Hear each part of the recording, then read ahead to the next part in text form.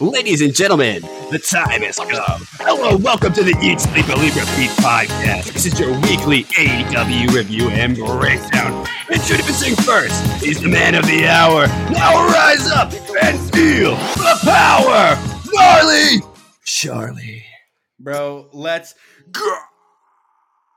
Yo, what's up? And they call me the Digital Slayer. Ooh. They call me the Duke. I am the Phantom, also known as the Duke of Derp. So what's going on, everybody? Bro, this is actually a depressing episode. Bro, literally, everyone's AEW hurt. is canceled. Everyone's hurt, bro. Literally. But at the same time, it's not depressing because it's season 2, brother.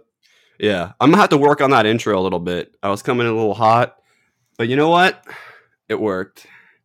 I really like the new intro music. It's pretty fly. Kind of reminds me of I don't know. It's like we're doing like a Scorpio Sky tribute. You know, I love it. You know, there is a little bit of that beat in there.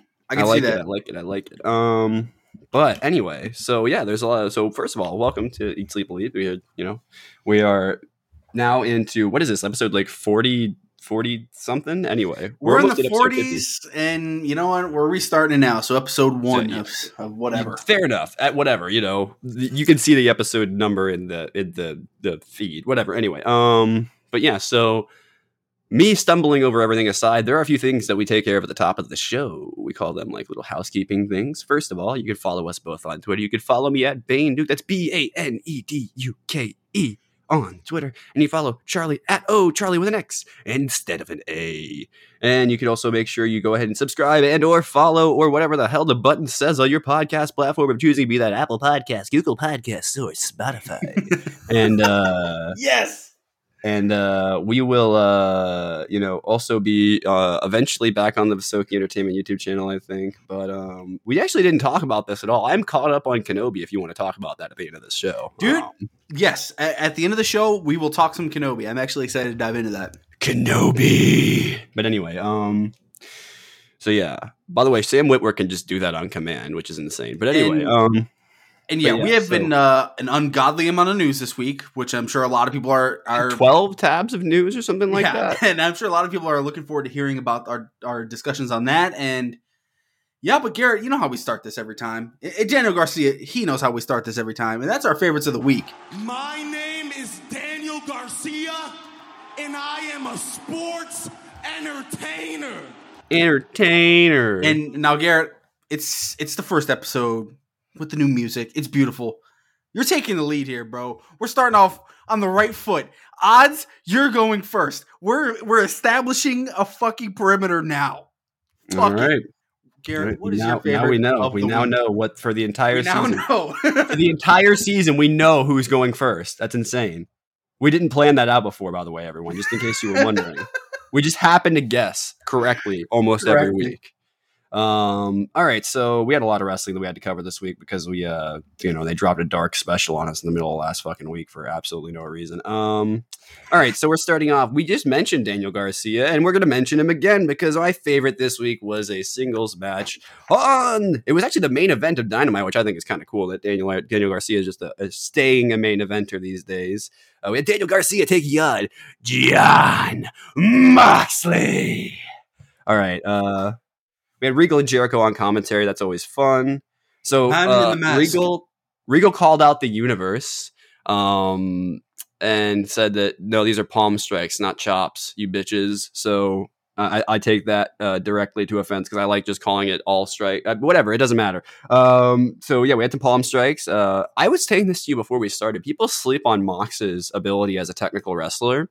I think because he gets associated so much with like that sort of deathmatch style of wrestling, maybe that's just my perception of the guy, but that's kind of, most people I don't think of him like in the same class as like Danielson and Omega and all that, even though he has been world champion before both of those guys were, obviously one of them's only been so, but anyway, I think when the stitches busted open, I assume that was planned, that it would just added a little bit to the match. Garcia got like flipped into the steps, like that move they're the one that got gift by everyone. That's like him getting like the, whatever that thing is where he like inverts the suplex and flips them on their back.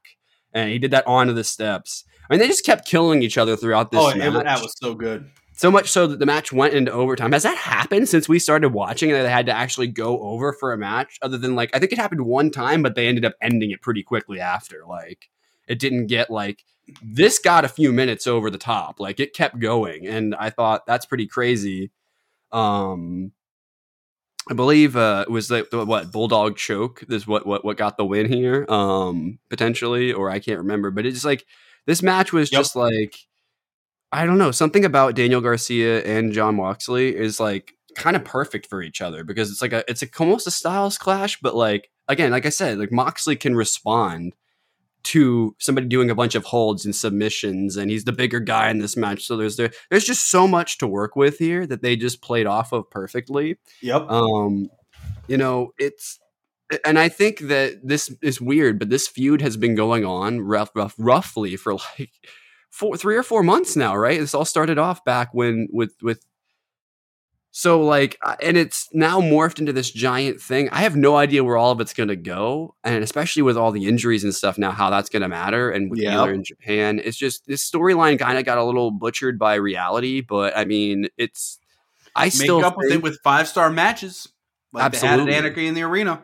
Absolutely. So if the timing and if things work out that way, like maybe some of the people aren't as injured or whatever, I think this could still be salvageable because it's not that it's unsalvageable at this point. It's just a storyline's been butchered by reality. So it's like, I still think they'll be able to pull something off. I still do think they will with Forbidden Door, but I don't know. Or maybe this is a feud that you maybe like a week out or 2 weeks out from Forbidden Door you do something with so that it doesn't have to be on the show, you know, because it does feel a little weird having an all AEW feud on that show.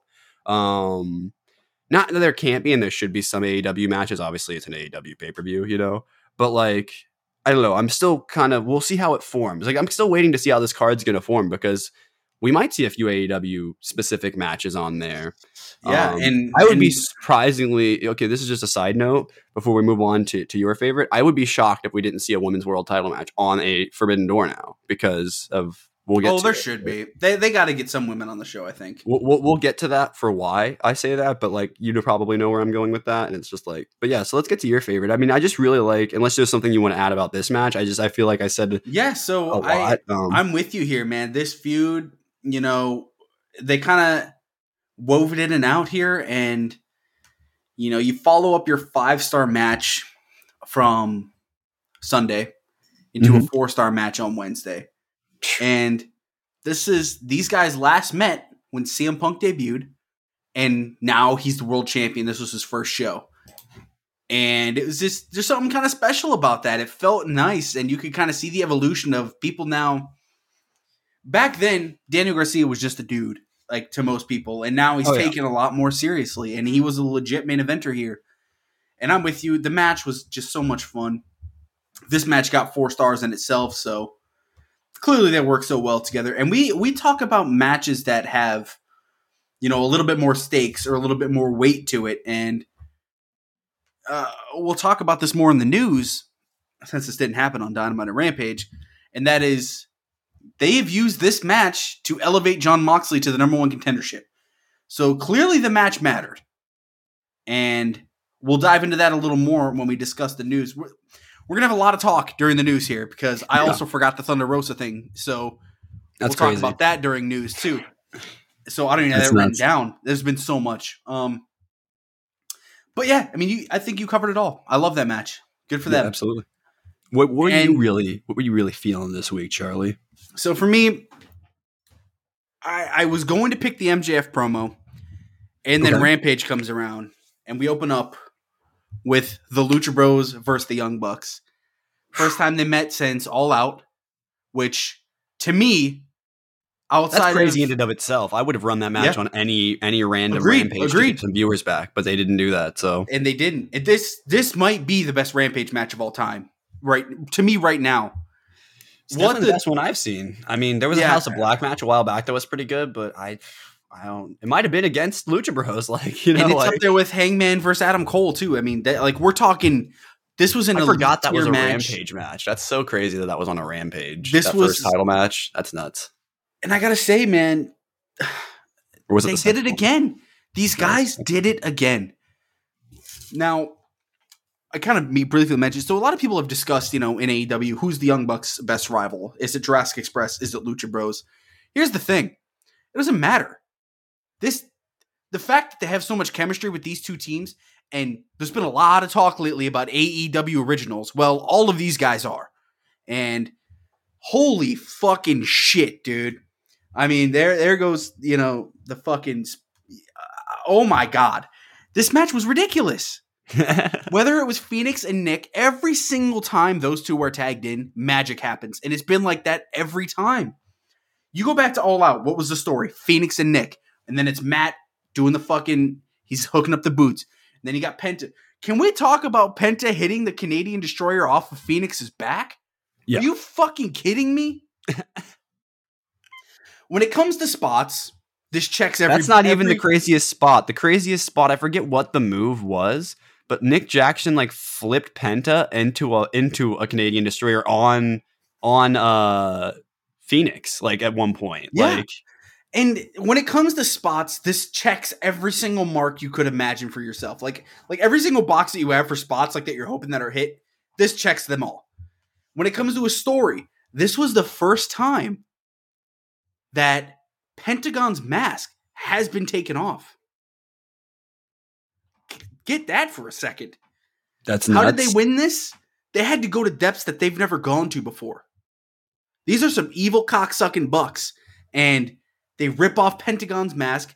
I mean, oh my God, thank God the camera was in the right spot because he didn't cover his face instantly. No, I don't even know. I mean, and this is someone who I don't think he expected it to come off as easily. I thought maybe they wanted to do that spot, where you pull it off slowly, yeah, but either way, he just yoinked that bitch off. He said, "Nah."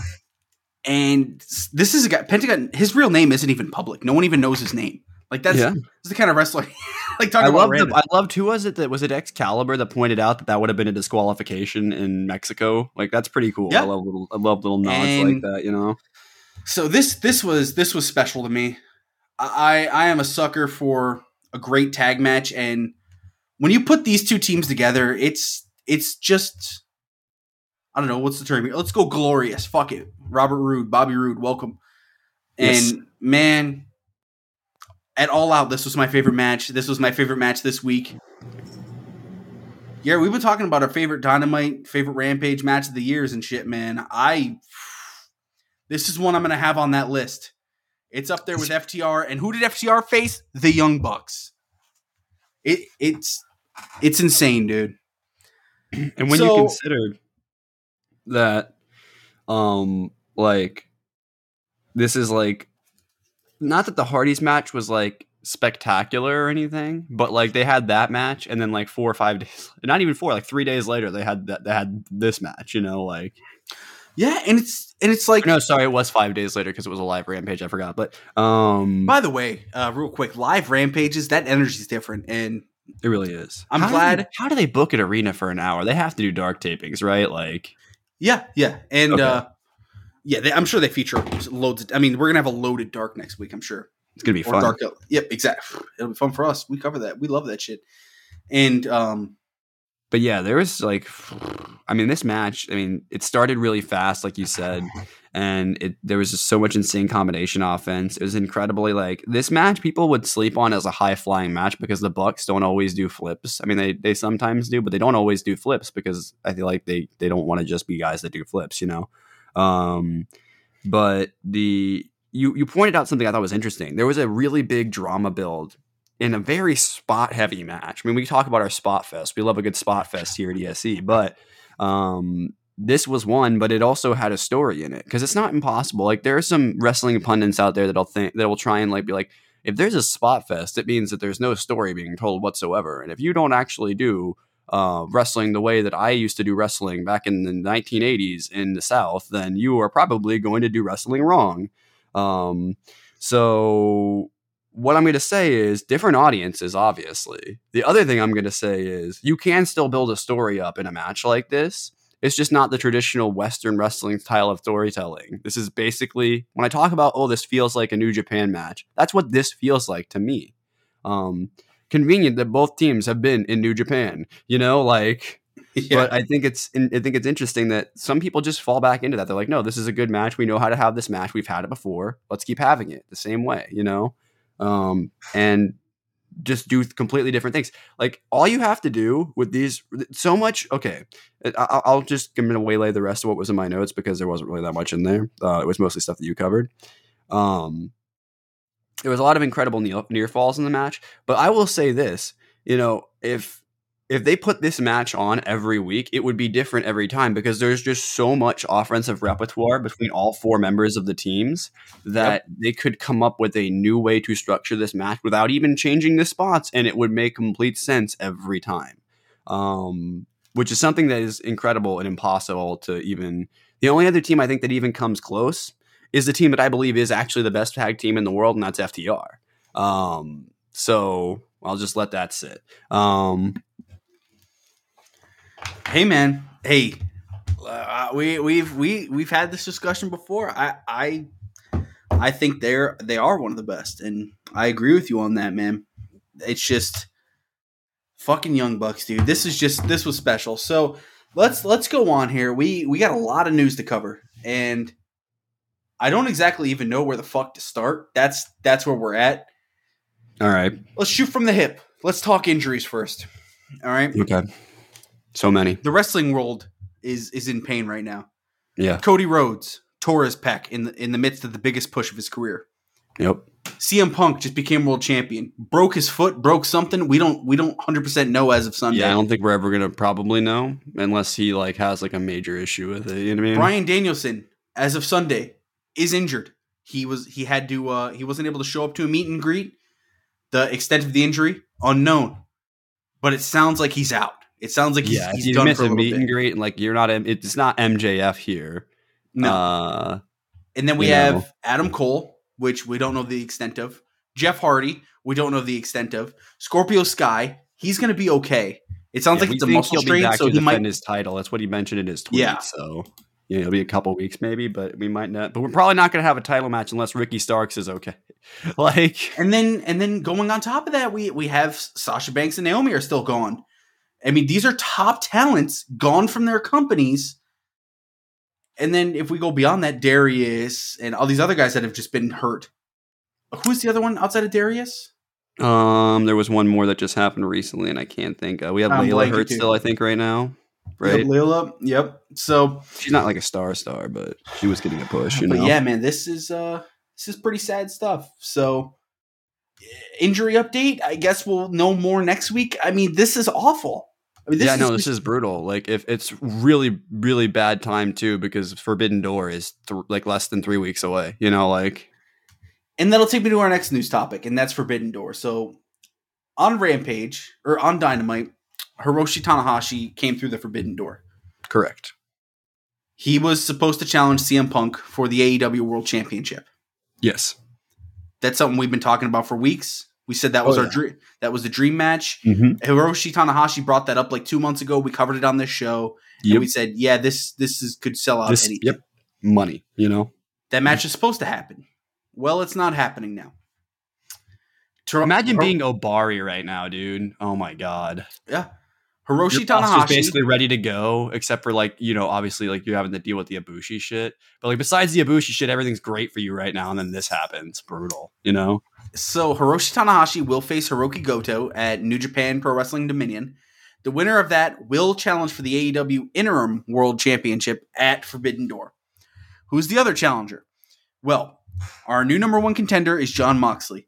Yes. And this is based off of he has now gone back to singles wrestling. And he had a win over Daniel Garcia. So they're weighing Jon Moxley's singles wins, his recent ones, over whether it's Wheeler Yuta, Daniel Garcia. There's another one I'm blanking on. And so basically, Jon Moxley is undefeated in singles competition this year. Yeah. So people were just kind of asking Tony Khan, hey, so we saw Wardlow was the number one contender. Now he's at 3. Why did this happen? Well, the other one was Bryan Danielson. Holy shit, what a fucking year. So obviously they're asking Tony, so we're like, okay, because we don't cover the rankings every week, but we do mention them probably once a month because they kind of go in and out.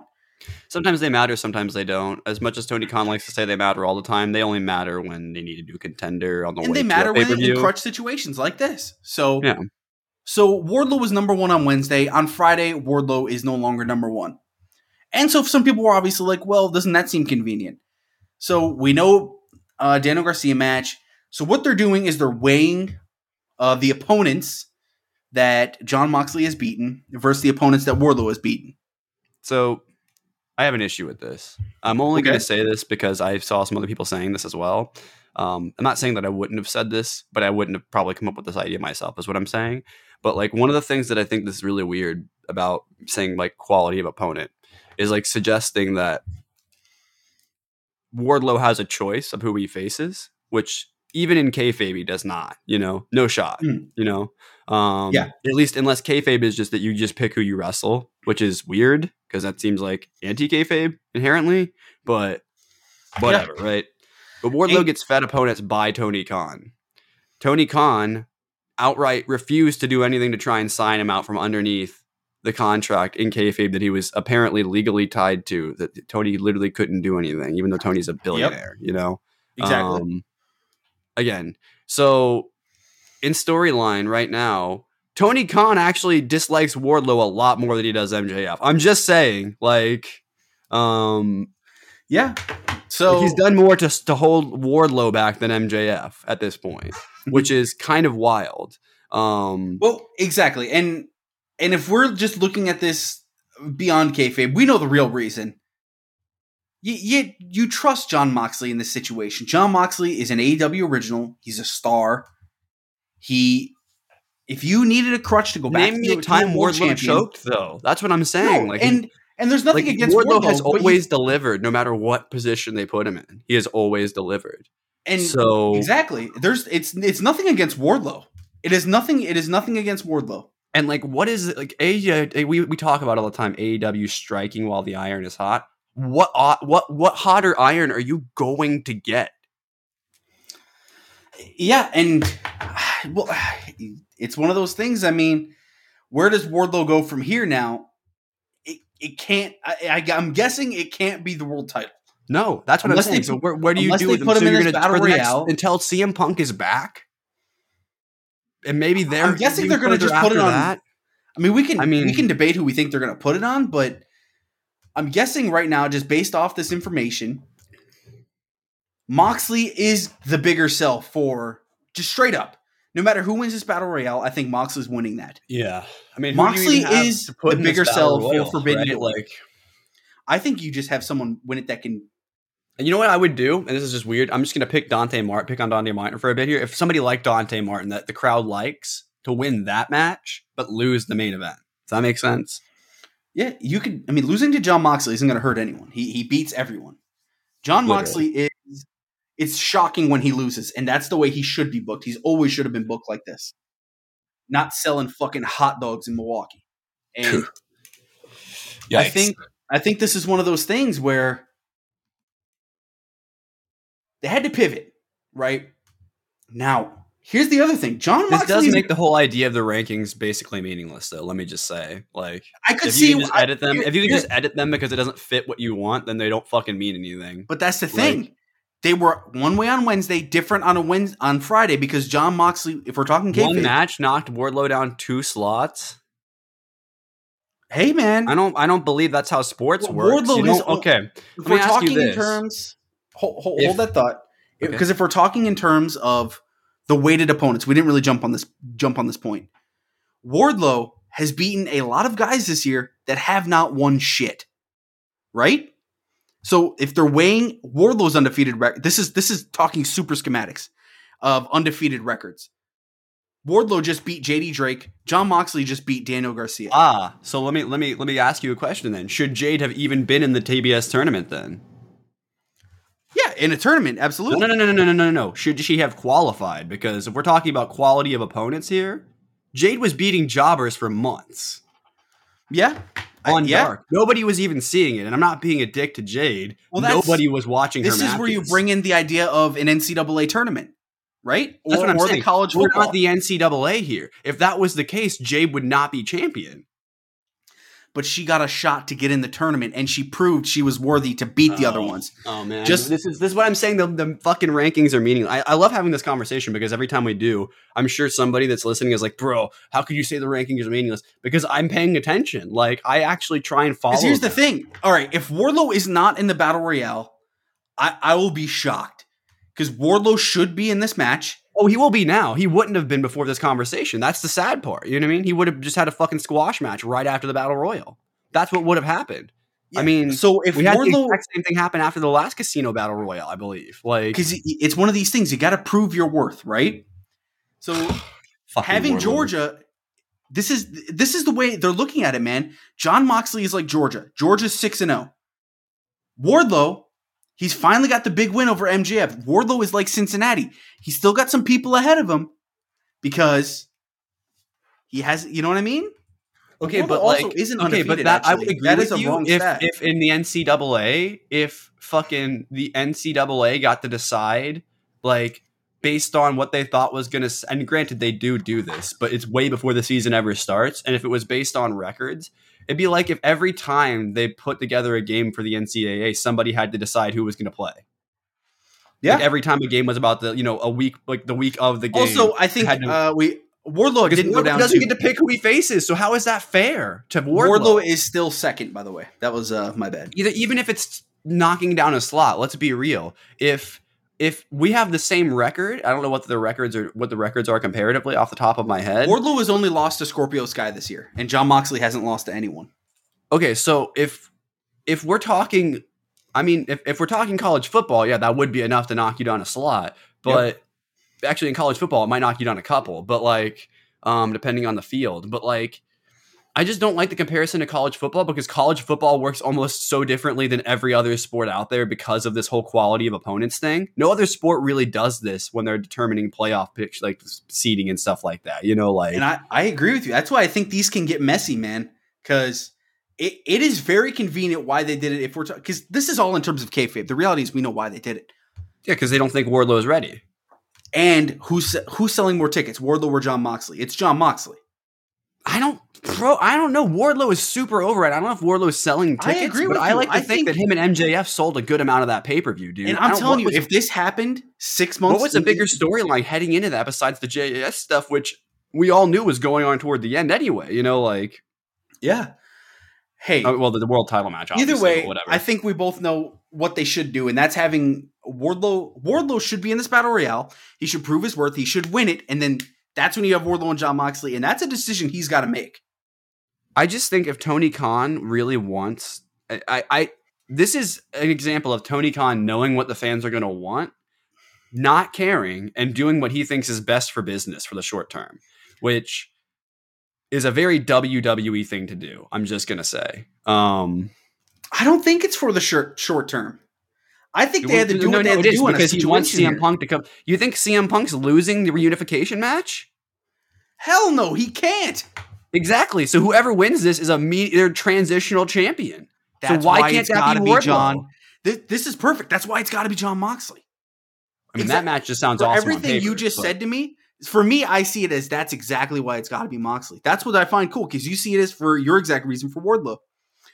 So, as you guys can see, that was awesome. All right, so let's move on from that. All right. That was some fun stuff. Hey man, none of this might even matter because the winner might just lose to Tanahashi, and honestly, that's probably what they should do. Anyway, and then we get Tanahashi versus Punk as the unification. Yeah, that makes sense actually. So because then that's a lot of. Before we move on, actually, that'd be kind of cool because then you'd have a New Japan guy holding the AEW title. That'd be fucking awesome. Yeah, and just let him work in America. That would be the biggest. Actually, if we're talking about big things to come out of Forbidden Door to set up for the next future, that would be the biggest thing you could do, right? Because then you're getting Tanahashi on AEW TV for at least a few months. And I think if you do Moxley, how do I compare this to something? Moxley is the safest person you could give it to, right? And that's why if Danielson wasn't like hurt right now, I'd say throw it on him, right? But like 100%. But now Danielson's hurt. Jeff Hardy's hurt. Adam Cole is hurt. Hangman I wouldn't Page put it on Jeff Hardy. I'm just going to be real with you. I love Jeff, but I wouldn't put the title on him. Hangman Page is going to be wrestling Okada, so he's busy. Adam Cole, baby. Yeah. Oh wait. So So Tanahashi versus Hiroki Goto at New Japan Dominion. Moving on. Following the MJF promo, which we haven't gotten to yet, which we're holding all our thoughts for that. MJF has been removed from the AEW roster and shop. I mean, some people are freaking out thinking he's actually gone. I think we both know what's up. I think part of this could be too, like, if they're still not sure how it's going to be in 2024, maybe they'll leave some of this stuff. You know what I mean? And he just doesn't, like, I feel like if they don't actually come to a deal that MJF wants, he just does leave. You know what I mean? Like, I feel like what would stop anyone from you know what I mean? Like, yeah, I'm not saying that's what's happening here. I'm saying, like, they've set things up really nicely that if he just wanted to just be done, because I don't think I find it difficult to believe that they would continue to work everybody in the back with this if they were 100% at a conclusion that was happy for both sides. It feels weird to me, you know, like, but yeah. And we'll, So, Will Morrissey, he just recently wrestled on AEW Dynamite. He has departed from Impact Wrestling. So I'm sure we'll see him in WWE or AEW. I could probably, yeah. I would actually not be surprised if he ended up back in WWE because they love their big men. And my God, could they run that guy back? Yeah, cool. You know, I think he's matured enough that they could probably work with him now. Do I think he'd like it? Why not? I don't know. He seemed like he really liked the AEW crowd. Like, the AEW crowd liked him. So maybe we'll see W. Morrissey. Mm-hmm. Yeah, AEW Battle of the Belts 3 will take place August 5th in Grand Rapids, Michigan. The second one sucked, so they better book this better for us to care. Moving on. If CM Punk wasn't injured, I'd say do Eddie Kingston there. All right. I was going to run through the Dominion card. I'm going to skip it. We talked about the main thing here. I mean, I guess Okada and Jay White for the world title. Cool. Sammy Guevara and Ty Conti are engaged. Cool. Yep. Shout outs to them. Shout outs to them. Saw the picture of them at the Eiffel Tower. They looked kind of cute. Yeah, it was cool. The best of the Super Juniors. The finale was Hiromu Takahashi versus El Desperado. And Takahashi won. He's a 3-time Best of Super Juniors champion. Our boy Wheeler Yuta finished 5-4. The story coming out of this, Ace Austin turned on Alex Zane and joined Bullet Club. Yeah, so that should be interesting. You know, maybe he'll make the tape. Yeah, cool. Liv Morgan will debut in The Kill Room. We talk movies here. Cool. If it's with Samuel L. Jackson, Uma Thurman, Maya Hawke. So it sounds like it's a pretty big movie. Yeah, it might, you know, if she's good, maybe she'll get some jobs out of it. You never know. Something I really like out of this, her management is the same one that got our boy Miro onto that CBS show this fall. And that is CJ Perry, formerly WWE's Lana. So she's literally managing for people now. That's pretty cool. Yeah, so cool. Sounds like I want to see CJ. I know she's probably done. I mean, she said she was done, right? Like, yeah, she was like, at Dynamite this week, surprisingly. So yeah, cool. So I don't know if she's like maybe teasing the idea. I'm sure she's talked with Tony Khan. I would be shocked, you know. Oh yeah, especially with Miro, and especially how much time Miro was like laid up. They had to be communicating, you know. So exactly. So that being said, Garrett, if you want to fucking fly through Dark this week, you have the Dark Special and Dark Elevation this week. Garrett, you go ahead. You take the lead on this. Dark Special episode number 145, which is only episode 145. It's not a special episode number 145. They haven't done that many, for fuck's sake. It seems like it, but they haven't. All right, we opened up the show with Darby Allin versus Brandon Cutler. So I took a few notes in this. I love how like it doesn't look like you could possibly, if you wanted to, stop the momentum of Darby's tope. He's just gonna fucking kill. He's gonna kill you with it. This set up the story for the match on Sunday.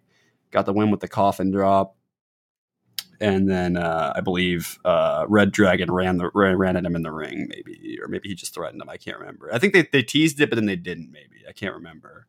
I know they tried to get involved for sure. But anyway, then we had an Andy J squash. I didn't think she had any chemistry with who she was facing. One with the Queen Slayer. House of Black got a quick squash. Man, they're just such a formidable group. Like, just the image of them walking out for this is just I don't know how you ever wasted Malachi Black in WWE and just had him stay in rooms for like months. I don't know how you do that with this guy. He's so fucking interesting, you know, like such an incredible talent. We got to come up with a new name for Matthews' finisher, because he's not called Murphy anymore, but it's still the Murphy's Law. So but we'll work on that. Then we had a women's trios match between Diamante, our girl, Nyla, and Emmy, our other girl, taking on Sky Blue. Which, you know what? Fuck, all the chicks we like pretty much are in this match. Sky Blue, Riho, and Yuka Sakazaki. Nailed it. Yuka got bullied out of the ring immediately, which I thought was hilarious, and it popped me. And then they gave him a little bit of a match here. There was some tandem tiger feint kicks from Yuka. I believe it was Yuka and Riho did that at one point. Then they did a triple dive attack. All three of them hit a dive, and they got the win with the running knees from Riho. It was better than I expected for a random dark match. So, whatever. They got them on the pay-per-view week. So shout outs. Yeah. We had Factory taking on Death Triangle. I got to get both of these teams a win before they go in and burn the entire universe down. So fair enough. My God. It's gotta hurt to fucking wrestle Death Triangle, man. Christ. Oh, Yikes. Imagine being those jobbers. I had to wrestle who? Anyway, and Pac picks up the win with the Brutalizer. Yeah, a couple of these dark matches actually did go off on this show, I will say. Mark Quinn then took on Johnny Elite. And I don't know if the hell happened at the end here, dude. With that guy jumping in the ring? Was that a Vegas thing? That must have been. Wearing his jacket and dancing. Yeah, that was, I don't know what that was. Must have been some Vegas guy. Anyway, picked up the win over Quinn with the Starship Pain. I think they're calling it that. I'm not sure. My God, do I love that fucking move. It's a great move. All right. And then that takes us to Elevation episode 65. We had Ryan Nemeth taking on Konosuke Takeshita. Konosuke got a massive pop from the crowd here. I love it. He's getting slowly over with the crowd. I'm hoping that he gets so over that when Kenny comes back, he has to fight him. You know what I mean? He's like, You've grown too big. You've grown too big. I must stop you. That's the other guy on the injury list. Kenny. Fuck. Yep. I can't believe Kenny's not going to be at Forbidden Door. That's so crazy. I thought there was no chance that he was not going to be at that pay-per-view, but wrestling moves on. He just has that thing. First of all, he's a phenomenal athlete. Let's just say that. Konosuke is just absurd. Beyond athletic. He just, he gets that thing I talk about in wrestling that you either have or you do not. I talked about this a while back. I forget who it was that I said had this last. It might have been Dante. But he just has that thing, man. You either have that or you don't, and he's got it. And he picks up the win with the jumping knee. I believe it was Wheeler Yuta. Or maybe it might have been Wheeler, actually. It might have been Wheeler. It could have been all three of the people that I mentioned, honestly. Yeah. They all kind of do have it. But Daniel Garcia has it. I didn't know if he had it for a while, but he does, And then we had the main event of Dark Elevation episode 65, which was the Ring of Honor Women's World Championship match. We had a match between a Maserati and a Mercedes. Never really felt the chemistry here. Not sure if Maserati was just unprepared. One with the Brass City Sleeper. And that takes us to Dark episode 146. You want me to just hit this really quickly, or do you want to take it? I'll take it real quick. We open up with our ROH Women's World Champion defeating Viva Van in a non-title match. Yeah, same thing. Brass City Sleeper. Cool. Mercedes Martinez is pretty protected right now. Yep. The Butcher and the Blade defeat a couple of fellows. Double team backbreaker. Yeah, looks cool. Anthony Ogogo defeats Carly Bravo. Carly Bravo had a really cool Twitter post this week talking about kind of his life and, back in the war and stuff. So, Cool guy. Anthony Ogogo had to win, though. He doesn't lose. Yeah, more knockouts, please. Jamie Hayter with the Ripcord Lariat over Danica De La Rogue. Is that right? De La Roche, maybe? Something like that. Picking up a win for Jamie Hayter. And the Dark Order, John Silver, Evil Uno, and 10 defeated Peter Avalon, Ryan Nemeth, and Serpentico. So Nemeth went from winning a bunch to losing a bunch. GG, I guess.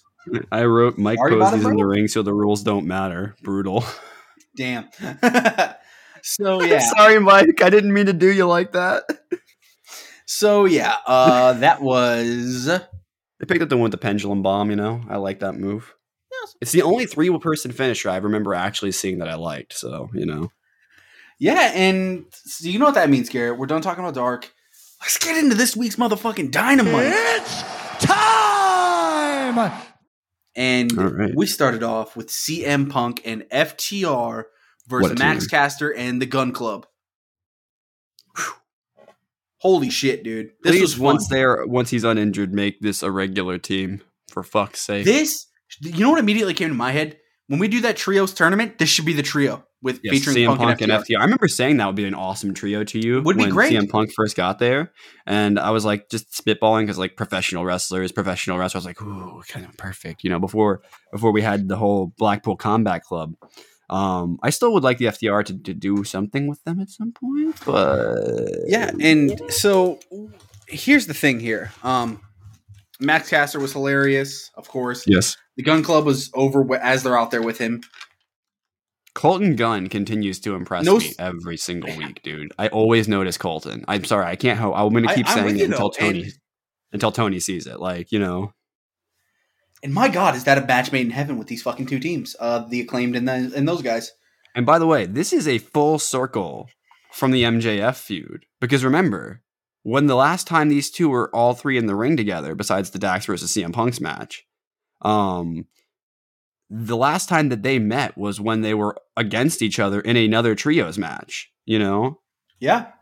So this is full circle. This is FTR completely. So Pinnacle's dead AF. I mean, it's kind of been dead for a while, but it's super dead now. Like, he's going to need to. This is like the ultimate betrayal. Imagine if Max wasn't tied up in the storyline, he would have had some kind of reaction to it. You know, like. Yeah, he's got his own thing going on. So yeah, this was a lot of fun, right? We really can't talk much more about this. They gave this time before they hit the commercial too, dude. They don't ever do that. They did, and CM Punk got hurt. So fuck. Sucks. This sucks for Punk, but we won't dwell on the injuries too long because there's no need to until we have more information. Who knows? Hopefully, at best, I think 8 weeks, and he's back, and we get him versus Tanahashi or him versus Moxley or Wardlow. Who fucking knows? And it could be a good time, but. Those guys pick up the win. I had something I want to say, but I cannot remember it now. Hey, do you think there's a chance that this ends up being Miro versus Moxley because they never got to do that for the tournament finals? Oh, it definitely could be. If they that was a match they wanted to do. Remember, that was going to originally be the tournament final. I think for that like eliminator tournament they did to put who was it that ended up winning that and facing the champion? I can't remember, but it was Danielson. Was it Danielson? Okay, that's right. And then that led to that brilliant storyline that they ran for like several weeks. But anyway, yeah. So they could have done that.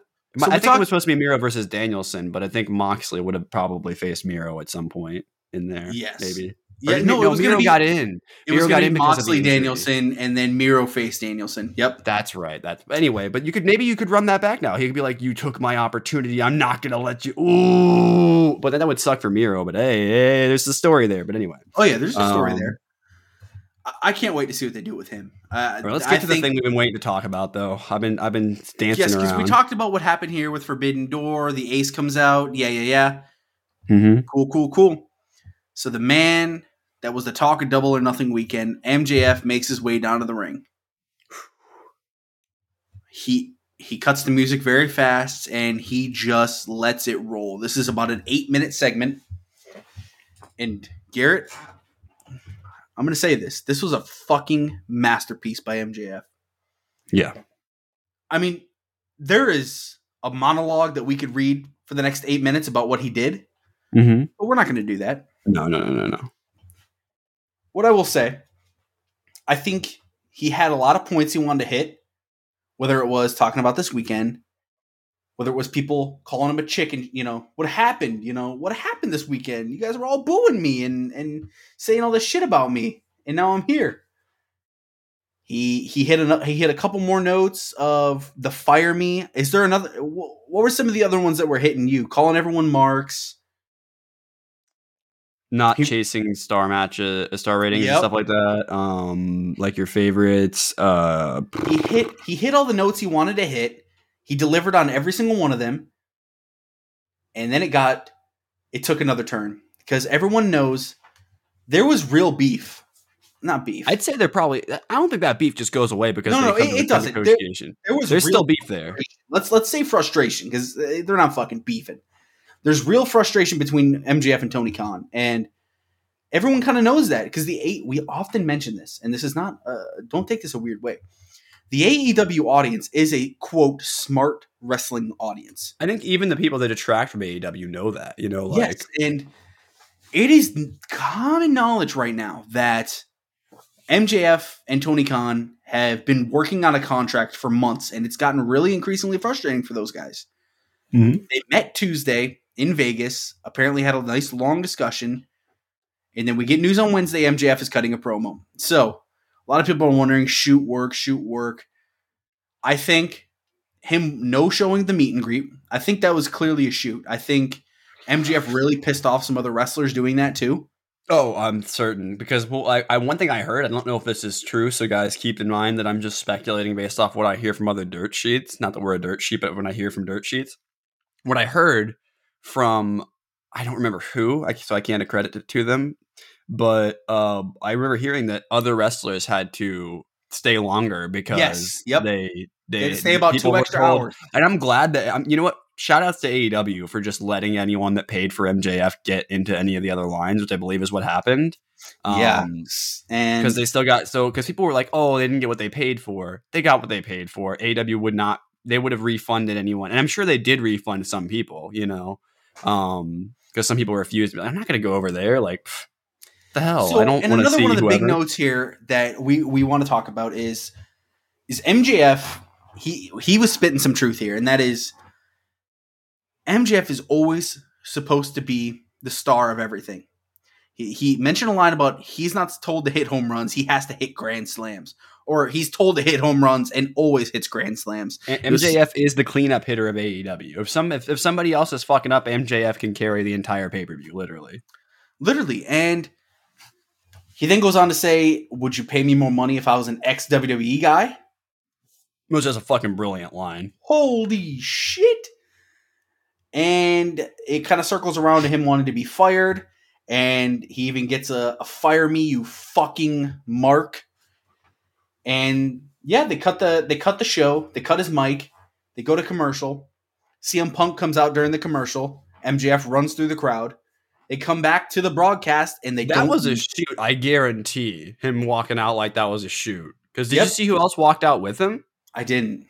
I think it was Matt Jackson. Like, hey, either way, So they sent the top guy on the talent roster, and I'm assuming the top executive since Cody left. You know what I mean? Like, and one of the Jacksons probably are equally as important at this point. You know what I mean? But you know what I mean? But like, and so that we don't go to commentary, Garrett, and they don't fucking mention a thing. Fucking, they shouldn't. I love that. I love it. It's like it made it feel like it was unplanned. You know what I mean? Like, exactly. And let me get this out of the way, and then we'll get your full thoughts on this. I gotta say, I loved every bit of this. This was, and I know everyone's been saying, oh, to me, if there was a pipe bomb, this was MJF's. He just did it again. He lit the fucking wrestling world on fire all by himself. And good for him. And my God, if they haven't worked something out, Tony, pay this man the top dollar of the company. I don't give a shit. He's worth it. That is a thing no one will disagree. MJF is fucking worth it. Garrett, what are your thoughts on all this? Because I mean, I almost picked this as my favorite. I mean, it was that good, and we haven't picked a promo as a favorite in months. So there were some things that MJF said that, I mean, I don't necessarily agree with. One of the things that he said, is that like basically what they should do is tear up his contract and renegotiate. I think that's an awful thing for him to do right now, if I'm being completely honest with you, because while he has all the leverage, there's absolutely no reason for Tony to pay him any more than he feels like paying him. There's zero fucking incentive for Tony to do that, other than that he might lose MJF, which MJF, I'm going to just be honest, Cody Rhodes kind of already is lost in the shuffle of WWE. There's so much going on over there, Lost in the shuffle, but they're doing a good job of having his face everywhere. And I think someone like MJF... I purely think that is just to upset AEW fans, to be honest with you. But MJF has to see that, though, and be like, well, I would like my face splattered everywhere. I honestly think if MJF does think... I mean, I'm kind of with, I know it was a storyline, but I'm kind of with I've been for a while with what CM Punk said a while ago, which is, if you really think the grass is greener on the other side, go find out. You'll get paid a lot of money to not wrestle because they will have nothing for you, Max. They ignored your video trying to get signed, you know? Yeah, man. I love Max, but I don't think he actually, as much as he thinks he does, fits the WWE. And I say that because I don't think he actually cares at all about any of the things that he said he doesn't care about. Star ratings, what are the other things he said? One of the other things that I think is interesting about MJF, he is almost like the perfect guy for the indie marks, Because I'm going to be honest with you. WWE doesn't give a shit if you can cut a promo. I mean, they love it if you can, but they really don't, because they're going to write it for you anyway. You think Max is going to enjoy being handed a script? Because they will hand him one at some point and be like, no, we need you to do this. Do you think Max is going to be okay not being... And maybe he negotiates all this into his contract like Cody did, but he's not as big of a star as Cody is in their eyes. I guarantee it, I'm just being honest here. If we're talking about the points that he made, where I'm at with this is, you know what, MJF? Go ahead, leave. That's where I'm at. You know what I mean? Because I love MJF, but he's just going to be spit out by that system. I believe that, And I think he needs that because right now it feels like he's too big for AEW. Does that make sense? He's so big in his own self that I think he needs to go be somewhere where he's not the biggest star on the roster, never will be treated that way, and probably shouldn't be given the nature of how many massive stars there are over there. I think he needs that for a little bit. It needs to humble him, Because I don't think he's that selfish of a guy. Look at how much he gives people when he loses, Oh, exactly. I think what gets lost about MJF sometimes is how much of a fan he actually is. Do you think he'd actually be happy in WWE? Really? Oh, dude. Just so we don't spend too much time on this, I will say just about everything you said. There's a lot of things I think is exactly the reason he will succeed there. I'm not saying he won't succeed. He'll make a lot of money.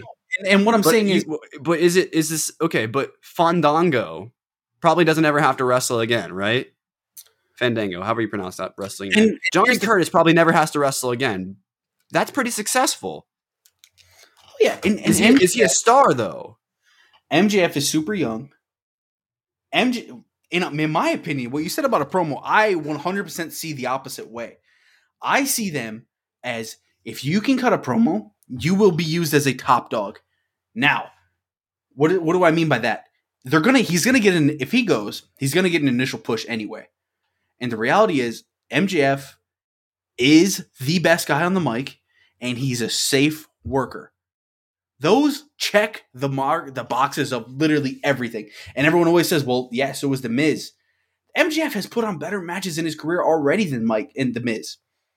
That's nothing against The Miz. I think The Miz is great. But The Miz and Cody had a match the other night. MJF has never fucking done that in his career. That match was straight dog shit. And MJF has never, ever done that.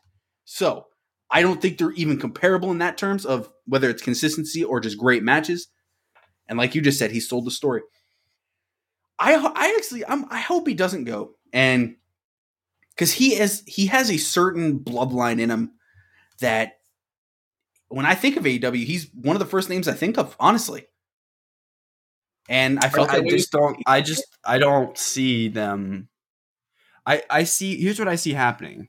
I see Tony paying him way more money than he probably, and this is going to be a really hot take, probably deserves at this point, because let's be honest. I don't even know what does Cody Rhodes deserve like a $20 million contract? I'm asking you because that's a big star, right? Does he deserve like a $20 million contract when he comes to WWE? I don't even know how much that is. I'm not saying that's what it is. I'm saying, would he deserve that? No. Because there's nobody in WWE that makes that kind of money. 0% of the WWE roster makes $20 million a year, except for maybe Vince McMahon. I feel like I remember Brock made like 10 or 15. I don't know. Pretty close, but not even Brock makes that kind of money, Maybe John Cena makes close. But John Cena also has other sources of income. So it's no. So if Cody Rhodes is not worth that, And Cody Rhodes has proven himself. Not that MJF has not, but MJF has never been in a position where everything has been put on him, except for maybe the world title match, right? Yeah. That he had with Moxley, right? But like, I can't think of another time when we were like, this is the fucking guy. We're going to put everything we have behind this guy. Because I think Tony knows if he does that, he's going to have to pay him more. And he let that go so long that we're now at that point, you know, where he's going to have to pay him an absurd amount of money to keep him. And I don't, I'm not saying that Tony's right for thinking this way, but I can understand Tony thinking, is it worth it right now? Because I'm just going to have to pay him more anyway later down the line. So is it worth it to just not pay that money now, sign somebody else in the meantime that I think I can get more out of? Not that you're going to get more out of them than MJF. I'm saying like that I think I can get more mileage out of for my money, versus spending 20 million or whatever the fuck, I don't think it's gonna be 20 million, like 5 to 10 million or whatever the hell people are allegedly making in AEW, I feel like they're not even making anywhere near that. I think I know. It's why I think it's just being played up by MJF. I don't think any of this actually fucking means anything. Supposedly, if everyone, this is what we heard from what MJF was supposedly making at the beginning, it would just shock everyone how low it was. So hearing that, I'm like, okay, well, he needs that. I think he's making in the hundreds of thousands, I would have to guess, and not in the millions. I could be wrong, though. Something's telling me they just brought over someone like, I don't know, I guess you could say Toni Storm, and maybe she's making like triple him. And it's like, I'm thinking that a lot of people that come in, like, I would be surprised if Swerve had more than a couple $1 million contract, Like, that's not me saying Swerve's not worth more than that. I'm just saying I don't know if he's throwing $10 million around, like. Yeah, that's the thing. We have no idea that the contracts aren't public like football. The only person we know is making an absurd amount of money right now, 100% guaranteed, besides maybe, like, I don't know, he probably pays Kenny a lot, But besides Kenny and, like, some of the other people like that are, like, main executives, I would guess that CM Punk is probably the highest paid AEW wrestler, Yeah.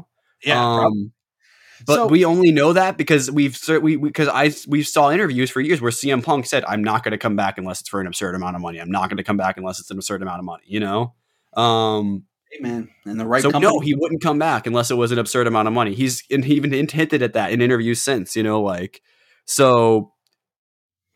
Other than CM Punk, I don't know who MJF thinks is making more than him that shouldn't. Because MJF has done some amazing stuff. It was in that promo. I think it's all the ex-WWE guys he brought over in the last year. I would guess. But like, how much more are they making? That's what I'm saying. Like, he's acting like they're making all making the same amount of money, but they're not. And I don't even think he knows that.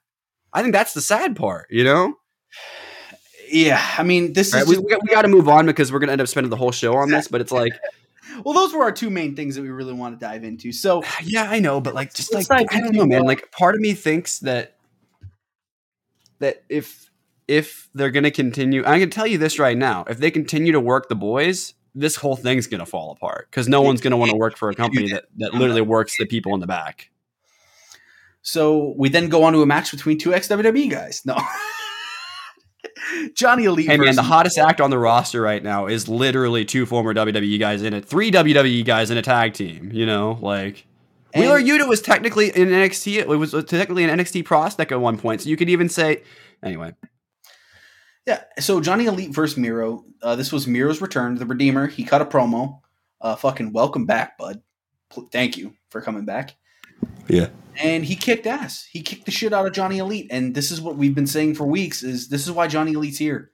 He is the perfect veteran that doesn't mind losing. And he is a name that everyone knows. He's the perfect veteran, in my opinion. And I'm so afraid for Miro because like he's had to, it's coming back at such an awkward time, where I feel like I don't think he's going to get lost. I think he'll get used, but I think he could just end up in the middle instead of at the top. You know what I mean? Like you know what I'm saying? Like, although there could be a really fun match to have him against a New Japan guy, right? Like, yeah, there's plenty of storylines they could do with him. I hope it's a good one right away. Maybe Darby. I don't know. You can versus Ishii. Do something right away. So this was really simple. Miro fired up the crowd, tapped him out. Johnny Jobber. There's not much here. But actually, there's something I do want to hit here that I actually forgot that I thought about. So Johnny Elite is 1-2 on his record so far. Yep. So is he just doing and he's not signed, so he's just doing these one-shot deals. How do you feel about that? He's doing one-shot deals and he's losing. What is that? I'm with that. How does that sit with you? You need. I think. I don't know, man. I feel because let's say he's 1-15 by 3 or 4 months from now, right? Does it mean anything when he loses anymore? No, because does it mean anything when you win against him? That's what I'm saying. Is this just a really bad mistake by Tony Khan to just have a guy come in and just continuously lose to big stars because he just can't book him in matches where he can win against somebody credible? That's what I imagine. I mean, Mark Quinn is credible, but it was a BS. No, I imagine they're going to book him the same way they do Frankie Kazarian if he does stick around. He'll win a lot of matches, but he'll most likely lose the bigger ones. I think more Christopher Daniels, where he just loses a lot and sometimes he gets to win against somebody that matters, but not really. Could be, but this is a fun little. He had an open contract, so yeah, we get some highlights from the Anarchy in the Arena match. Chris Jericho, Jake Hager, Angelo Parker, and Matt Lee of Jericho Appreciates decided to make their way down to the ring. So they called for the AEW Galaxy. They said to appreciate the JAS. Mm-hmm. Son of a bitch, this thing keeps getting better. It's not just acknowledge me; it's appreciate me. Oh, Jesus. Yep. So we're getting blood and guts. We teased it up a few weeks back that this might be where this is going, and it looks like it. Yep, Kingston comes out with Regal, blood and guts. He gets the War Games. War Games, exactly. Blood and guts. Kingston looks fucking tweaked. He's ready to beat the shit out of someone. This is coming up fast, dude. Blood and guts, the same week of Forbidden Door. It's gonna be a nutso week. Cool, right? Yeah, I'm cool with this. This works. That opens up that fucking title even more, man. Holy shit. But we won't spend too much time on this. I mean, it pretty much was setting up Ortiz and Jericho having a hair versus hair match. Yeah, which that should be really fun. And that is another Dynamite. So Jericho's losing his hair, right? I guess probably. I mean, Ortiz would look fucking great with no hair either. That's true. I guess they'll probably just book it. Special in 2 weeks called Road Rager. So Dynamite specials coming up in June. I love it. Love it. Love it. Let's go. He's going to shave and burn Ortiz because he's a wizard. I wish we could have gotten some Summer of Punk matches on these shows. Pain. Let's get into the. I'm trying to make sure I didn't miss anything there. The 10-man. So we got Samoa Joe getting written off TV by getting beat up. Interesting note. After this happened, I checked the AEW roster page. Joe is no longer listed as the Ring of Honor World Television Champion. Okay, weird. So I wonder if he's hurt and he's going to have to be out for a while. Soon, by the way. That Do you hear what I'm saying though? Because I've not. Every other Ring of Honor champion is listed on the roster page. Yeah, his championship has been removed from his thing. So I wonder if he's dropping the title himself. Maybe, yeah. Who knows? I mean, it's been such a busy news week. I mean, maybe we'll get something more on that next week, right? I just noticed it. I thought it was really interesting. He got written off TV, and then there's no. And maybe they just fucked it up or something when they updated. I'll look now just to be sure. And that'll take us to the 10-man tag: Darby Allin, Matt Hardy, Christian Cage, and Jurassic Express versus Hikuleo, Red Dragon, and the Young Bucks. Adam Cole is on commentary. And I know, Garrett, you were really liking this match. Yeah, this was almost my favorite. Yeah. This was a lot of fucking entertaining, man. So what was the original lineup for this match? Obviously, Adam Cole was in it, and so was Jeff Hardy. Was in spot of Hikuleo, and Jeff Hardy was in spot of Darby Allin. So do you think that means that we were going to maybe get Hardy versus Adam Cole or something? Because they took him out? Maybe. Well, they're both hurt, and they both got hurt. They both got hurt in the same match when they faced each other in that qualifier. So. Oh shit! So yeah, I guess that. Yeah. Okay. Darby Allin looked rough here because guess what? Darby's still hurt. It's a rough run right now.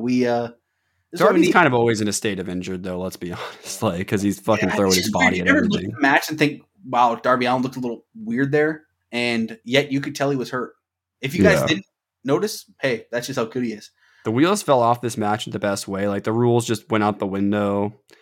Jungle Boy hit the craziest Hurricane Rana I think I've ever seen, where they just flipped and then they were elevated. When they flipped, they were both completely off the ring apron pretty much. It was nuts. really Hikuleo, I hope Hikuleo's okay. Sounds like he's fine. He took that straight to the dome and got up immediately and took the move. So yeah, so hopefully he's all right and it wasn't just adrenaline, but like he's spiked. I mean, that's a big dude to spike on your own head, you know. Whew. They played it up that Adam Cole hit up his friend Jay White and got a replacement. So cool. I like that. Luchasaurus looking strong. And Doggy was also super on fire. The Undisputed Elite should win right now. That, in my opinion. Yeah. Leave them winning, even though your tag. Have they lost a 10-man since we watched them? They have not. So okay, keep them winning. So yeah, I'm with you. Really, really fun. Fish and O'Reilly take out Luchasaurus and close on leg sweep combinations, and the Young Bucks hit the Meltzer driver on Jungle Boy for the 1-2-3. Let's is that the next match? Who knows? We'll see. Yeah, it could be. It seems what everybody thinks is that we're gonna get Bucks versus. So we see Keith Lee and Swerve Strickland backstage with Lexi Nair. Swerve introduces a bunch of Hollywood friends, and this proves our point even more. Swerve is an actual star. Swerve is a legit celebrity. If you put the title on him or do whatever with him, keep him as a main focus in your product, there are going to be people that don't watch wrestling, check him out, and that's how you get new fans. It's shit like that, man. We talk about it all the time.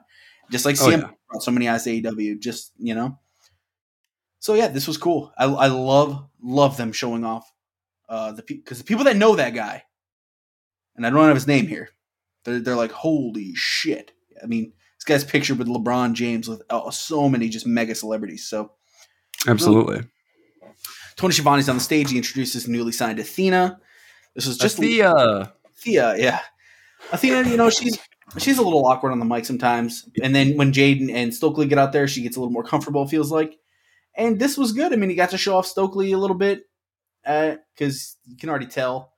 By the way, do you think this tees up like a 6-woman tag match at one of the like a trios match at one of the like stop? I would stop, like to think so. And I feel like the trios matches can start helping Red Velvet and Kiera Hogan kind of build up a resume and build some more, things like that. Yeah.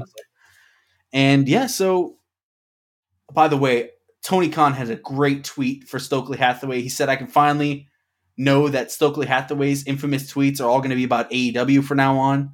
He said they were for the enemy, and that totally got me. That fucking popped me. That's funny. And yeah, so cool. I mean, Stokely's a welcome face. Anna Jay comes out, Statlander comes out, like you said, setting up the 6. Wardlow versus JD Drake, another Wardlow squash. He got new music. Cool. JD Is Drake. it new? I thought it was the same. I believe it might have been the same. Either way, his music's back. Cool. I thought they kind of botched how they did it. They should have just played it like normally. Agreed. I think they wanted to see the crowd. Okay, the crowd didn't chant Wardlow. That's what happened. Yeah, which I'm shocked that didn't happen. But anyway, so yeah. Let me ask you this: what the fuck kind of follow up was this to Wardlow's storyline of the fucking pay-per-view? I don't know. I got nothing for you. I guess just to make sure he's on TV again. Well, JD Drake's not a good enough opponent to get a world title shot, apparently, even though he doesn't have any control over who he faces. That's going to bother me till the end of time. Like, it's gonna. I'm sorry. Look, I think that's just rankings. Dude, that was fun earlier, man. If you guys don't know, this is the shit that we love. We were talking about fake wrestling rankings anyway, so why does it matter? It makes it so fun. Oh shit. Well, that's what I'm saying. Like, why does it matter if it and people will be like, well, they're not real rankings anyway. Why do you care so much? Because Tony Khan has made me wants me to care. That's what he wants. Like, exactly. And the fact that I do is now hurting me my viewing experience, and I'm going to complain about that. Exactly. So yeah, this is it sets up Sterling coming out. He's serving him with a class action lawsuit for attacking every security guard. Hopefully this doesn't last too long. Maybe this sets up Tony Nese versus Wardlow at a little side thing here. Beats his ass. Yeah, just bury Tony Nese further into the dirt. Fuck it, send it in. Dante Martin and Scorpio, little beef action going on. I mean, I was excited for that match. It got way cut down on time, which was disappointing as hell. Yeah, it got slaughtered. Dr. Britt Baker, DMD, and Jamie Hayter versus Ruby Soho and Toni Storm. This was rolling, man. And Tony Storm and Jamie Hayter, they have legit chemistry in the ring. I really love when those two are in the ring with each other. This was Ruby Soho with the pride shout out on her gear. I like that. That was nice. And Happy Pride, by the way, everyone out there. I forgot to say that at the top of the show. Happy Pride Month to everybody out there that celebrates. And 4 featured women, and this is kind of going to bring in something I also forgot to bring up during news. We'll talk about that in a second. But the match, Garrett, I mean, you were a fan of it, right? Yep. Yep. So I guess just anything else stick out to you? I mean, they were rolling. Oh, yeah, there was some cool spots in there. They had a really cool twisting neck breaker off the apron that I thought was really dope. That twisting neck breaker. I think it's the one that Jamie Hayter does, or it might be a Britt Baker move. Either way. Jamie Hayter looks sick here, man. I agree. I forget who said this, but I really like the Saito suplex that was hit. I believe it was by Ruby at one point. Tony hit like multiple gnarly looking hip. Dude, Tony destroyed Britt with those hip attacks. Yeah, My God. Yeah, she did. And then there was like this. There was a sequence of moves. So there was a really gnarly hip attack. Then I believe Tony got hit with a nasty ass DDT. Then there was a crossbody. Then a sling blade. And then Ruby comes in with the destination unknown and gets to win. I'm not sure how I feel about 50-50 booking still to this day. But I will say this. If that means that we're going to get potentially Ruby Soho going after one of the titles, great. But I don't know why you had her lose the tournament. They really wanted to do that King of Queen of Hearts thing so bad, didn't they, man? Like, they really wanted that so bad. Like, and still, I think that proves that was just downright, as time goes on, the wrong result. Britt Baker should not have won that match. And I think hopefully they imagine you just won a tournament and the next match you're in, you lose and get pinned. I mean, it's just like, okay, cool. I guess. Yeah, let's not rely on 50-50 too often, though. I mean, it works for now, but let's not rely on it because we see what that happens. And again, it brings up something that I want to talk about that we forgot in news. Okay. So these guys are all featured again, but no Thunder Rosa. Right. Thunder Rosa sees this too. Thunder Rosa is not happy right now. She's the world champion, women's world champion, and she is not being used. She is not a single segment on the show. She has not wrestled on TV outside of the pay-per-view. She hasn't been on Dark. On Dark anywhere. She has not wrestled since she won the title, other than wrestling for the title. So she wrestled Nyla Rose once, and she wrestled Serena Deeb, which was a fucking technical masterpiece, by the way. Charlie, there have been more matches from Mercedes Martinez this week than Thunder Rosa has wrestled since she became champion. Jesus, man. And I gotta say, dude. And I just thought of that off the top of my head, but it's true. The last 2 matches we saw with Thunder Rosa were championship matches, and they were on pay-per-view or pay-per-view shows. So, great point. And this brings me to something I want to say here. I love that we're getting this feud here, right, between these 4 women, and that we're having a feud not for the title.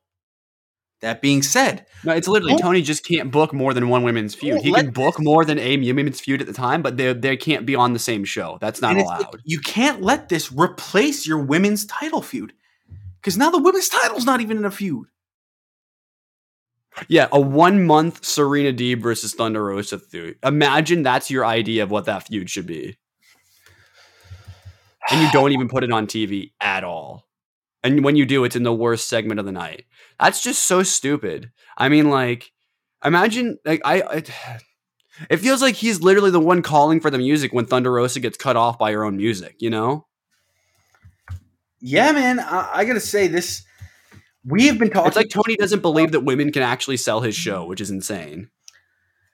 I mean, I see what you're saying. I don't know if it's.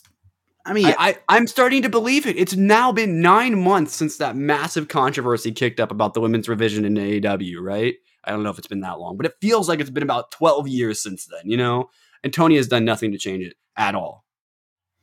Yeah, I mean, hey, no disagreeing with that, but I really wish she could get a feud going, and let's start it up next week. All right, let's fix this. Let's get her on TV next week in an actual wrestling match in a feud. I mean, even people on the show now say that Jade is the bigger star. Oh, yeah. Which is so fucking bad for you. It's one thing for people to say that, like us or whatever. It's one thing for us to say that on our show. It's another thing for Jade. I mean, Jade can say it, whatever. Yeah, Other people shouldn't be saying that, though. And that's just now they should not view this, and I'm going to call it this, the secondary title as the primary title. Hey, man. Because that's what Jade is right now. She's a secondary champion, but she gets more TV time than the main champion. I mean... Star power, yeah. It's imagine if... I mean, I was going to say imagine if the TNT title actually got more TV time than the world title, but it does, so I guess it's not that different, but... Yeah, so let's go on from that. We talked about the main event. So yeah, I mean, Dynamite kicked ass, dude. I mean, every match we talked about, I really enjoyed. The MJF thing lit it on fire. Thumbs up, thumbs down. World Dynamite, easy for me. Thumbs up. You? Oh yeah, 100%. But it's just like Thunder Rosa, man. Like it's frustrating. And then we get into Rampage. So we talked about the opening match. Lots of fun. Back from the break, we get Powerhouse Hobbs and Ricky Starks versus 2 local talent. I loved that they addressed that that was their first loss as a tag team in over 500 days. Yeah, which I didn't even know, which is crazy. I didn't know that either. So I hope that they keep them together as a tag. Because they work well together. Dude, just, you know what, man? And here, I'm going to say this. Even the booking this week, I still don't know how they put that title on Jurassic Express again. You had Jungle Boy get pinned, and you had these guys walk out and squash people. These should be your champions. This should have been their first match as the champions. Walk out, beat the shit out of 2 guys, show off the belts even more, talk about how they don't lose as a tag team, send out fucking whoever. Whatever. I'm spitting right now. Like I'm with you. I'm 100% with. I still think they should have won on Sunday. I'm still there. Like those are the 2 big booking mishaps, I feel like, and we're gonna kind of see some repercussions from that. So. A video package highlighting the World Championship match. That was awesome. Athena versus Kiera Hogan. And Jade Cargill, Red Velvet. And, this website hasn't listed as Malcolm Bivens. It is Stokely Hathaway. So, yeah, this was pretty quick. Athena looked cool with her gear. I thought Kiera's new gear, she looked good. Yeah. There was a little chemistry issue here. I mean... That might just be Kiera's like relative inexperience combined with, Athena didn't get as much TV time as a lot of other wrestlers, even in her NXT time. So, and who knows how long if they've even wrestled each other. Right. They may not have ever touched. So this might have just been like, they were like, hey, let's just go call it in the ring. We're both competent enough. I've seen, I'm sure she's seen Kiera wrestle. Like John. Maybe Kiera was nervous. We've talked about this before. Kiera might get nervous before she's in the big star. I could see it. And just like we talked about Johnny Elite and Samoa Joe, even though they're good wrestlers, sometimes they just don't have the best chemistry together. And that yeah. But I think it recovered as a match. Like I still think it worked. Athena looked like she absolutely killed her with that finish. Finish was great. Yeah, the what are they calling it? The O face. Really good. And so it speaks me to wait, are they actually calling it that? It's something like that. Yeah. Red Jesus Velvet. Christ. I don't think that's going to fly with Athena, but all right. Red Velvet looked so good as this. I love Red Velvet, man. I mean, I've been telling you the last 2 weeks. Her mannerisms, her talking to the crowd. I see she was also wearing some contacts that looked really cool. Mm-hmm. She's beautiful. I mean, you name it, bro. It checks every box. And I love what she did, dude. Her little getting sides in on Athena. Malcolm I even said it now. Stokely sitting out there and adding that. That's so easy for me because I never watched Bivens. So like, can you believe that they actually did this? I mean, the day he got his release, finally, literally the fan cast, the Dream Book was him and Jade, and we even talked about it on the show. Mm-hmm. Holy shit, they did it! Let's fucking go, Tony. Athena gets the win here. Is she gonna beat up Velvet, Kiera Hogan? Lose in a trio tag and then challenge Jade? Is that the next 4 weeks? I think that's where I'm thinking it's going. That's what I was saying before. I think it sets up a six woman or a women's trios match for maybe what's the Road Rager? Maybe they'll do that on Road Rager and then they'll do the title match maybe at Blood and Guts. Yeah, let Jade and Athena go at Blood and Guts. Let Jade, or maybe not at Blood. Maybe that makes the show because they don't. They could if they really wanted to just shut all this down, they could have both women's titles on Forbidden Door. Boom. Yeah. Cool. And then bring in some of the Joshi talent. Maybe get Tokyo Joshi. I know it's supposed to be New Japan or AEW. Maybe you get Tokyo Joshi Pro to send over some people, like. Yeah. Or even Stardom, since Stardom and New Japan kind of have that. Yeah, Stardom and New Japan have been trying to become one company for forever. So, you know. We get a vignette from House of Black where Malachi Black says bringing Julia Hart was always the plan, as it should have been. Was it, though?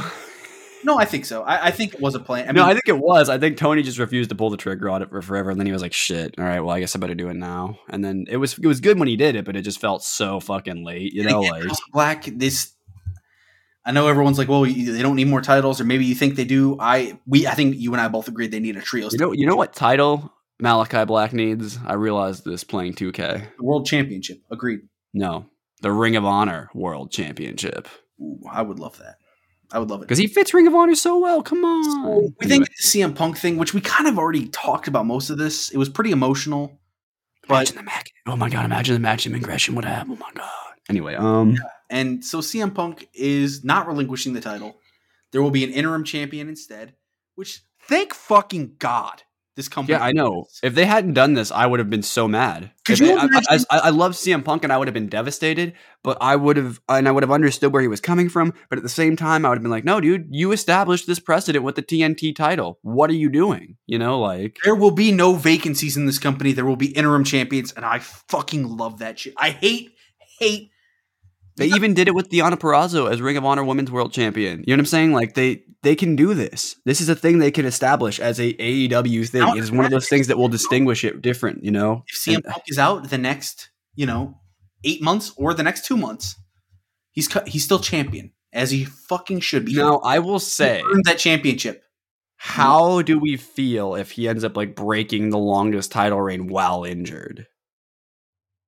It is what it is. If you won the match when you got back, GG's. Right?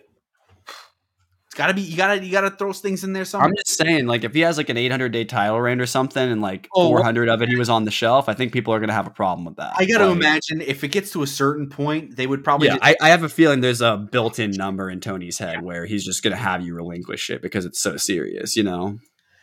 And I don't know what that number is. That being said, I mean, this is just sad. At the end of the day, no, it sucks. It was heartbreaking. And now let me run through this entire match. You guys ready for this? We had a TNT Championship match between Scorpio Sky and Dante Martin. Probably two of our favorite guys. One of our pillars, as you guys can see on the artwork. Now we have our pillars listed. So if you guys yes. like the new artwork, we appreciate that. Scorpio Sky as champion versus Dante Martin. Sky with a shoulder tackle to start. Martin takes Sky down with an arm drag, then applies an arm lock as we head to commercial break. Back from the break, Martin drop kicks Sky to the outside, leaps off the top rope and cracks Sky with a dive, then tosses Sky back into the ring. Martin leaps to the top, drills Sky with a diving shotgun drop kick and goes for the cover, but Sky kicks out. Martin springboards himself off the ropes and nails Sky with a drop kick. Sky gets back up, plants Martin with a TKO for the 1-2-3. That was our championship match, Garrett. You think they ran out of time? Stole the time, and I'm thinking it was the opening match. Oh, and it was probably Punk, right? Straight, it had to be. No, dude. Why would CM Punk waste everybody's time? Absolutely not. It was the opening match. Quit giving the Bucks a pass. It was the opening match. Because I don't think the Punk thing was planned. It wasn't planned until Friday. Quit giving them a pass. That match was only 15 minutes. Tony has favorites just like Dave Meltzer does. Nah, what do you mean it was only 10 minutes? It was not only 10 minutes. 15. It was only 15 minutes. It was the opening 30 minutes of the show. What do you mean?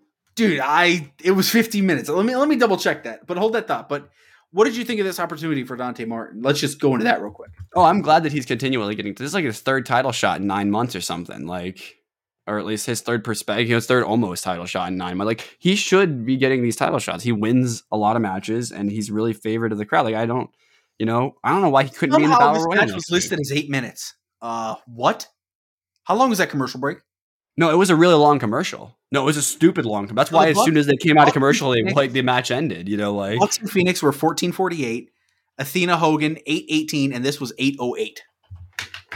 So maybe there's no shot that CM Punk's segment was even. I think it was just missed time, man. I think you could have cut 2 minutes off the Bucks. All right, I'll say it then.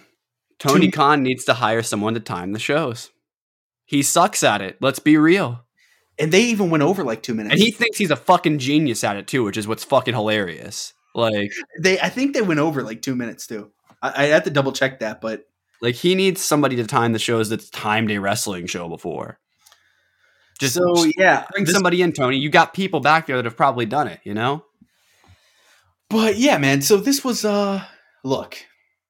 You can't be letting the main event title match be fucking 8 minutes. And you can't cancel it because it's been billed and it wasn't live. So you're kind of fucked. I think they were kind of fucked. And honestly, I wish they just had another 15 minutes on Rampage. You know what? They probably should have just not had 3 matches on this Rampage. As much as I liked all 3 matches we technically had 4. Plus a Oh, yeah, true. Maybe Ricky and Hobbs shouldn't have been on this. Like, maybe they should have just had a segment and not been in a match. I don't know. Like, yeah, I want to see them wrestle, but did they need that match? Not really. Like, luckily they were in and out, probably including entrances in like 2.5 minutes. So yeah, but like, yeah, I mean, between Punk, the Bucks, and Hogan, you probably could have cleared up like a good 6 minutes, and I think that would have felt like this match had more time to breathe. But then you would have felt like they didn't give the women any time, which is like even worse. You can't take that time away from them.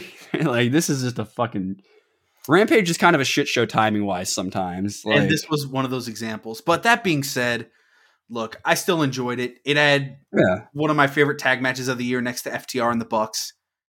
And yeah, I mean, this was fucking awesome, dude. This was great. What a great week. But my God, let's hope next week we have some good news on injuries, right? I don't think we're getting it that fast. So just kind of going off that point, I mean, I guess we're wondering, who could possibly win this battle royale. I mean, we were talking Wardlow earlier. I think you have to have a star win this, right? Miro, Wardlow. Maybe you go Daniel Garcia, run that back. Maybe I don't know if you run that back the next week. Yes, I mean, there's a lot of options here. Orange Cassidy, is he good to go yet? Let's see. I mean, we haven't seen Orange Cassidy in forever, so I'm missing him, dude. I am missing Orange Cassidy. But yeah, guys, I mean, that'll be it for us today. This was fun. I mean, hope you guys enjoy our discussions. Max Caster's had a couple of good matches. I would like Max. You know what? That's a good one, actually. Because you know that match is going to be okay. They've had some decent matches. Yeah. Max Caster, John Moxley. I'd buy that main event. So, yeah, guys, we hope you enjoyed our discussions. We hope you enjoyed the first episode of the new season here. Absolutely. Fun stuff that we'll do after every Double or Nothing. And yeah, we got a loaded week. Road Rager, Forbidden Door, Blood and Guts, loaded month. So we will catch you guys on the flip side, Vision.